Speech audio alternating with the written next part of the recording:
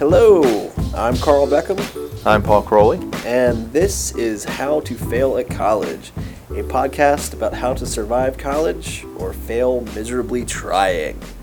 We meant to record this podcast last week, but unfortunately, we were thrown off schedule rather dramatically by Hurricane Matthew.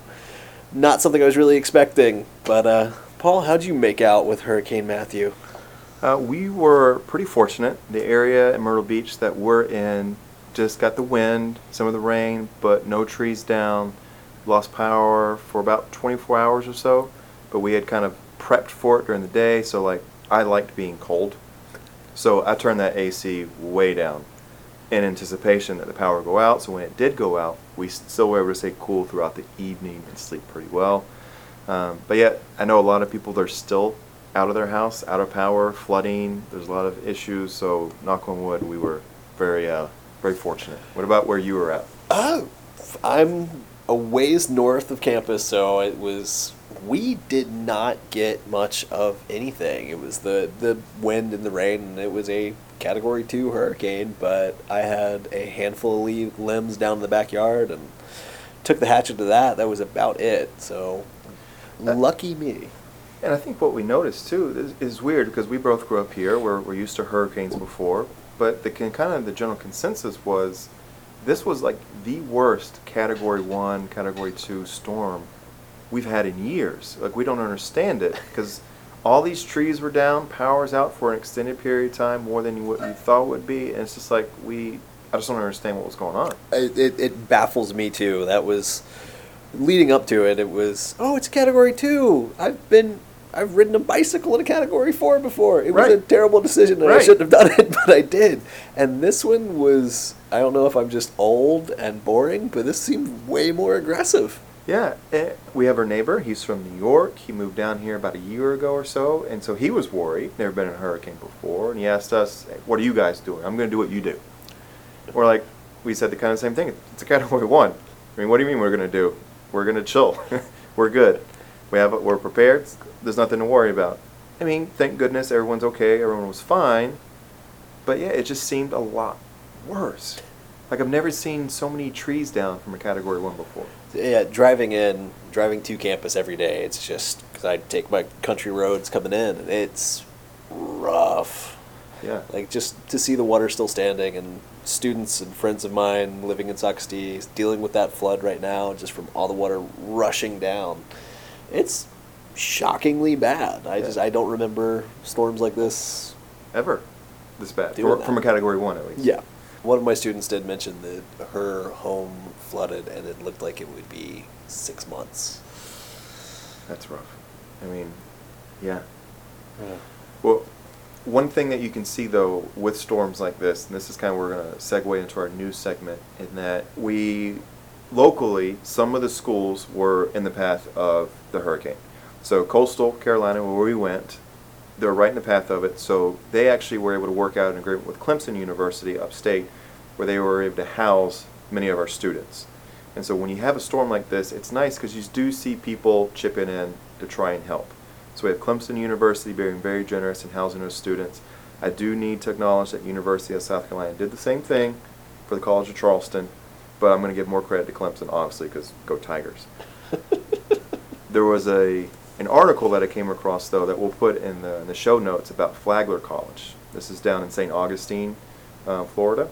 So I've been to St. Augustine a couple times. The last time my wife and I went down there, we were visiting her brother and his wife, and we were able to visit Flagler College, kind of walk around campus. Beautiful campus. St. Augustine is a beautiful city if you've never been there before. And what they were talking about is that in the storm, most of their buildings, the first floor was completely flooded, and it's just gone. And they're having to go through and do all the repairs. And the article that I came across was students themselves coming, chipping in, and helping out with the recovery efforts, helping to clean up the campus. And so I know I've seen that in this community around here in the Myrtle Beach area, where people are just, I'm going to go to someone's house that I don't even know, and I'm going to help them clean up limbs. I'm going to help them move the trees and break up the leaves, whatever it may be. And it's just nice to see that even in times of trial, that people are willing to, step outside their comfort zone maybe, and just lend a helping hand. That is quite wonderful, especially, and given what we know is fairly stereotypical, but it's the quote-unquote apathy of millennials, to see that being completely rejected and to actually just be out selflessly helping others is a pretty refreshing thing. Yeah, and from psychology, you'll see a lot of benefit to that. What you'll see sometimes that mental illness, not all the times, but sometimes it's because someone is focusing a little too much on themselves, and that's when the neuroses start to come in. And it's really good just to stop that. And the best way to do it is express gratitude and look for other people and focus on them and how you can help them. And that will then in turn help you. Paul, was that directed at me? No, does it need to be? Maybe, no. Now, for our topic next week, we wanted to discuss something that affects every college student to some extent or another. And while it doesn't have anything to do with classes, schoolwork, or anything like that, it is something that has a significant impact on them on a daily basis, and that, of course, is money.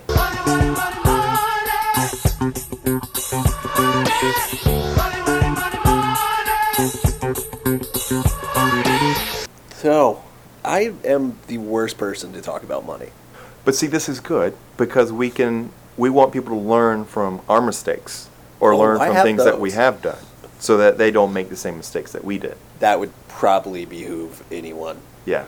But let's look at it like this. I made a list, I think, of possible sources of money that a college student might have.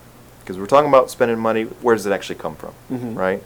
So I had currently working, summer job working, so you saved it up and you have to spend what you saved up. Scholarships, so just extra money for living expenses. You're independently wealthy, or your parents.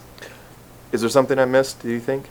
No. I just love the fact you included independently wealthy. Well, there are some people. I mean, Steve Jobs, when his I guess kids go to school, they don't need to work or anything like that. Fair enough. Yeah.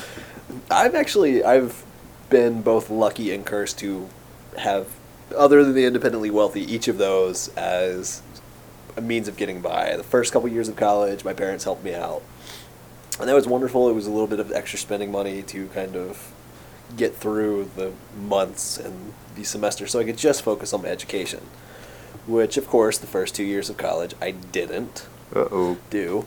But eventually, when it was the save up everything during the summer so that you had that money to live off during the school year, learn more about budgeting. Then when I was living on my own and I had to pay rent and pay for everything else, and it was working to do that while going to school, learned about budgeting in a different way there with budgeting time more so. So, I don't know, maybe I might be able to talk about this, Paul. I think we can. I know from my perspective, I remember it was the summer after 9th grade in high school I started working. And I never stopped working from that point. So while I went to high school, after classes, I'm working 35, 40 hours a week. In college, I'm working 45, 50 hours a week. I was working full-time, and that was the main source of my money. I did have assistance from my parents in that they covered my rent. I wasn't able to live at home like my sisters were during when they were in college, so the deal was that they would cover my rent. I was responsible for everything else. Prior to finishing my college career, I lived in Mexico for 2 years. I was a missionary down there, and it's something that you paid to do. And so you would pay in your money, and then they would give you a certain portion back for your living expenses. So a certain portion for your rent and utilities, and then it was about approximately $115 a month for your food and everything else. So you had $115 a month for food, which meant you could spend about $20 a week without going over because, you want to, in case you rip a shirt or a pair of pants, you have to replace those types of things. Buying toilet paper, very important. So it was really getting down to nitty-gritty. How can I make this money stretch? And I think that's kind of the key thing in college as well. Taking the little bit of money that you have and making it go a long, long way. Yes. And full disclosure, toilet paper is very expensive. That is why what's the statute of limitations on theft? I'm not sure. So let's speak in the hypothetical. Hypothetically, you can always borrow toilet paper from dorms if you have friends that live there. Or, hypothetically, again, always, you can take some from work. Hypothetically, though. Hypothetically, always. Now, I will say this, though. I worked at Chick-fil-A during college, and that was a godsend. That's actually what got me through, because my budget for food every month was so small, because I ate for free all the time at work. If I wasn't working that day, I still went back there, and hypothetically, I might have gotten some free food. So basically, my budget for food each month was some juice to drink, cookies, and something to eat on Sunday when Chick-fil-A was closed. That's all I had to spend money on for my food. And so I was able to make everything else, stretch a little bit further because of that. For food for me was learning how to cook. And I can still make a delicious meal out of a $1 pack of microwavable vegetables and a cup of rice. So that is something that you get very familiar with, how you can be inventive with foods. So a lot of students eat like ramen, noodles. Personally, I hate that, so I wasn't able to do that kind of stuff. I was actually very familiar with like the dollar menus at restaurants. How much food can I get for the limited amount of money? And just so you know, I'm paying in coins. Well, the ramen, the best thing about ramen is ramen hacks. A good, cheap way to get around things, especially if you're vegetarian or vegan and you're forced to subsist off of ramen. Peanut butter. Yes. Get your protein, yes. It goes a mile, and it's like poor man's pad thai. But the dollar menus, Lord, I lived off of those. I could plan my week based on maximizing my food for $5. Right. Let me ask you this though, Carl. Was there ever a time where you thought you might actually starve? That there was actually no money for food until maybe a next paycheck or till something, and that you might like, what am I going to do? I probably would have gotten there, but no, because every job I had in college was cash-based. It was waiting tables predominantly. So there was the influx or the inflow of money was pretty much up to me. Right, you got it when you needed it. Got it every night. Was there ever a time where you had less than $1 to your name? When did we get paid last? So in college, was there ever a time when you had less than $1 to your name? It's true for me, but I'll tell my story in a second. My bank account was overdrawn for gas, I believe it was. That only happened once that I can recall. Probably skated that a time or three. Yeah. Fortunately, I don't think I ever overdrew. I came close twice, and so if my mom's listening to this, just skip this next part so you don't worry too much retroactively. The first time was I had in my budget every month, or every week really, I'm going bowling. So at Walcomall Lanes, they had college night. You pay, I think it was like $6, and that got you the shoes and as many rounds as you could get in from 10 to whenever they closed around 2 or 3 in the morning. And so because me and my friends went every single week, there was like 4 or 5 of us, they recognized us. We were always very nice. They started treating us very nicely. They gave us preference on lanes because they're trying to cram people in lanes, like 4 or 5 people to a lane. And they're like, oh, you can take the first 2. And there's only 4 of us sometimes, 5. And so we would knock out like 10 games. And so that $6 was always in my budget. But this one time, I budgeted out. I just filled up my car with gas. I'd just gone to the grocery store, and I had, I think, $6.50 in my bank account. So then I spent the $6 on bowling. That left me with 50 cents to my name to get me by for about 4 or 5 days. So it definitely caused a lot of stress and anxiety. But looking back on it, I made it through. Was the bowling worth it, though? Always, man. Always. It was great. The other time that I kind of messed it up, but it was great for the experience, in that it was November 1st, so right after Halloween. I had $25 to get me through for food for about 2 or 3 weeks. For whatever reason, the way I budgeted, the way my paychecks were, I had $25. And I thought it would be a good idea to go to Walmart and buy the half-off Halloween candy. So I spent $25 on half-off Halloween candy, so do the math, $50 worth of chocolate. And I just opened the bags, I poured it in the middle of the living room floor, and that's what I slowly ate over the period of 3 weeks. I did get sick off the chocolate at one point, but yeah, I'd probably do it again if I had to go back. I think I would. I question many decisions I made in college, but that might trump most of them, Paul. Well, what's something that you look back on and you're like, I really wish I wouldn't have spent money on it?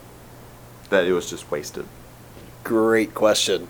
I think the only thing I truly regret spending money on in college, and this is just a personal thing, it goes no judgment, was cigarettes. Because my budget included about $20 a week for cigarettes.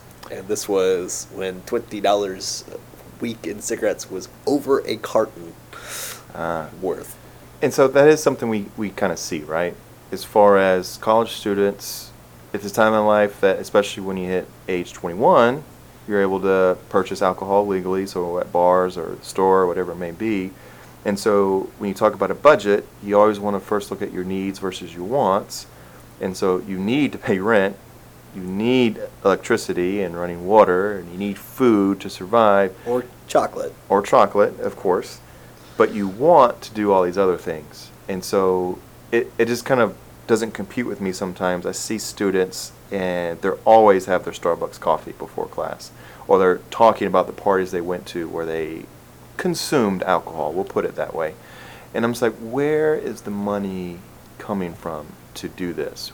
I mean, I understand why they're complaining the next week they don't have any food because they just spend it all on booze and other things. But it's like, why is there that disconnect, do you think?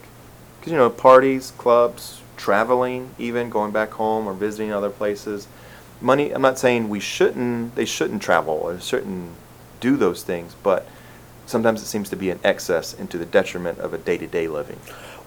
I think it's also as much new experience and trying different things. And it's, for lack of a better term, it's that potential at playing at being an adult. We as Americans have separated drinking and that type of lifestyle choice from childhood, from children. You look at other countries where lower drinking ages are. There's not quite that gulf, that disconnect with the 18, 19, 20, 21-year-olds because they've kind of got that out of the way. It's been not necessarily normalized, but it's part of their lives. They've seen it, they've experienced it, so it's easier to not, what's the word I'm looking for, glorify it to an extent. Gotcha. So, and we tend to do that, so. Now, you've heard of Maslow's hierarchy of needs? I have. Right.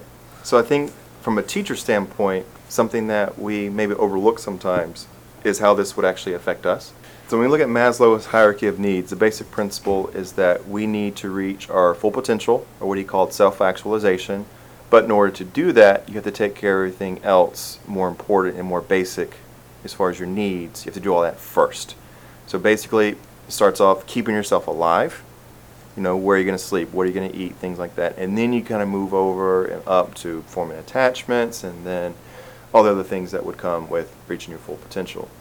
Now, if you have a student who's really worried about what they're going to have for dinner that night because they don't have any money, how do we expect them as teachers to actually pay attention during that lecture to get anything out of class when they have other more pressing concerns? All right. Well, I think focusing on college students for that is great, but that is an issue that is just spanning public education right now, is that inability to provide. So, Paul, I think you bring up a great point. How can we expect them to excel and succeed and really prosper in what we're doing in class when it's secondary to sustaining, to existing, to growing, to living? And our influence is limited. And when we only have interactions with them in the classroom, and maybe if they come by during our office hours, it's not like we can take their hand outside of the class and be like, this is what you need to do with your money. And slap their hands when they try to buy, in your case, the cigarettes, which sounds like you regret doing, or whatever it may be. How can we get them? It seems like you have to take care of that as well, and we don't have the best capability to do it. It's kind of fascinating. We were talking earlier about some of the essays I have my students write, and one of the essays they're working on right now, one of the topics that is an option is consumer finance. Okay. And it's just kind of a straightforward argumentative essay. Should high schools teach consumer finance? Should we have that in middle school, primary school, elementary? Just basic foundational knowing how credit works, knowing how to open up a checking account, walking through and just being able to keep up with your money and budgeting. And universally, my students seem very pro For doing it.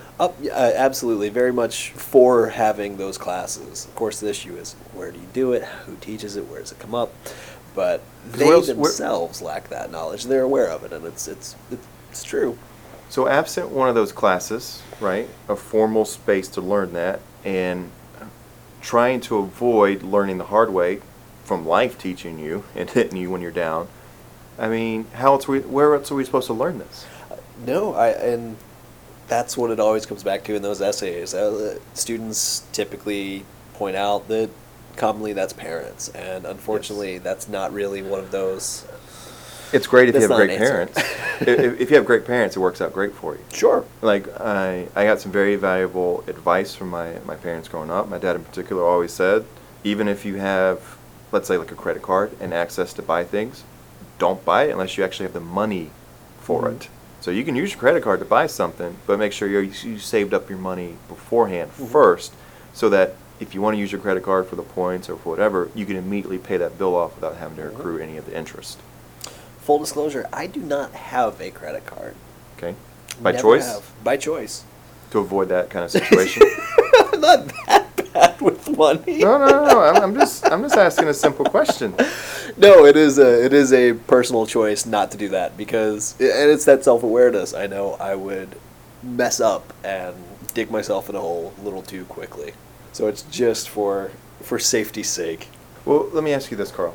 If you look back to your experience during college, what's one thing that you wished you did differently in regards to the finances and money? Sandwiches. You're going to have to extrapolate a little more on that. For whatever reason, I was horrible at budgeting. Like we said, we knew the dollar menus, you knew the 5 for 5 deals, when it was, where it was, how it worked. The simple fact of the matter was all my money was just kind of flowing out to food and to illogical stuff. And for 5 minutes worth of planning to make a stack of sandwiches. And have that get you through the week. And have that get you through the week. Right. It was just the fact that I was so focused on everything else, I didn't take the time to focus on finances and health, honestly.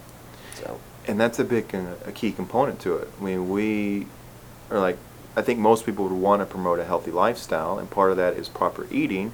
But what you can also see is that, to a certain extent, sometimes it's cheaper to buy the junk food. Oh, it's always cheaper. That's a whole nother topic. Yeah. And so we're telling these students and other people, eat healthy, save money. But it's like those two don't necessarily go hand in hand, and we're at a crossroads on how to address that issue. That's top down, my friend. I'm afraid that goes far, far, far above our pay grade. Yeah. So what piece of advice would you have for current students? Like, what do you think, if we had to distill what we've been talking about, what's the one thing they should take away from this discussion? Actually, your advice that you got from your pops is probably what I would say. Know what you've got, know your bills, know what your income is, and stick to it. So basic budgeting. Basic budgeting. Basic budgeting. I heard a good tip the other day on a podcast. They called it the 31-day rule. And that if you see something you want to buy, you write it on a list, and you come back to it 31 days later. And if you still want to buy it, and you have the money for it, then do it. Otherwise, it's like, it keeps you from impulsive spending. I'm like, this is genius. I love it. And so I'm definitely going to be applying that more in my life, because I think it's a brilliant principle. How would that affect the list of records I want to buy that I've had for a long time? So it would kind of be, do you have to have them all right now? And is there a record store that you can maybe find them used in maybe good condition? FYI, there's one in Myrtle Beach. Oh, honey, I only buy used. Okay, folks, well, it's time to cover our recommended readings for the week. This is where we each share something that we've come across in life, somewhere or somehow, and it caught our attention. Now we want to share it with you and encourage everyone to check them out. Paul, Heaven Yes. help us. I saw that you had another podcast listed. What about your promise to keep that to a minimum? So I am going to keep that promise. We'll just start it next week.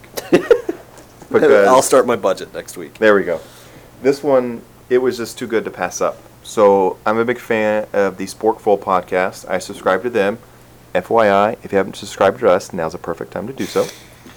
And so I think we had talked about before a previous series they did about other people's food. And they talked about ethnic foods and the culture behind it. And one of the things they mentioned in particular was the chef Rick Bayless, who is a white guy, and he owns a Mexican restaurant. And the limits, because of his race, puts on him that he can, as far as experimentation with the food.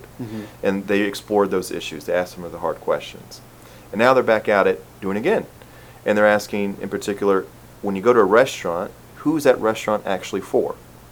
What type of clientele are they going for, and the different experiences that someone would have going into that restaurant? Again, asking some of those hard questions as it relates to race and food and the overlap. And so I've only listened, it's a 4-part series. I've listened to the first 2, and it's great.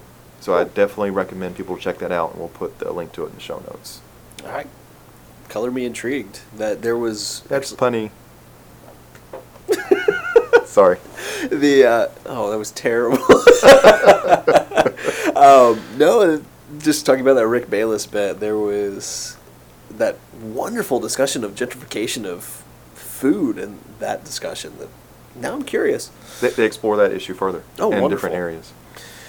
So what's your recommended reading, Carl? Oh, my recommended reading this week is the back of a NyQuil and or Dayquil and or Sudafed and or anything bottle. I apologize for my voice and the hoarseness. This is not my Matthew McConaughey impression. That is a whole different beast. It's got a nice baritone to it. There's also the nasal going on. It's a combo. Well, that wraps up the show for the week, so thank you for listening in. We appreciate any feedback or questions you may have, so please reach out to us at failatcollege@gmail.com. You can also tweet at us with Twitter. We're at failatcollege. If you like the show, please rate us in iTunes and subscribe to the show. This is what helps other people find out about us. Carl and I produce and edit the show ourselves, and the theme music is from Broke for Free. Outro music is from Chris Stack. Until next time, we are How to Fail at College. Thank you for listening. Thank you so much, everybody. Take care.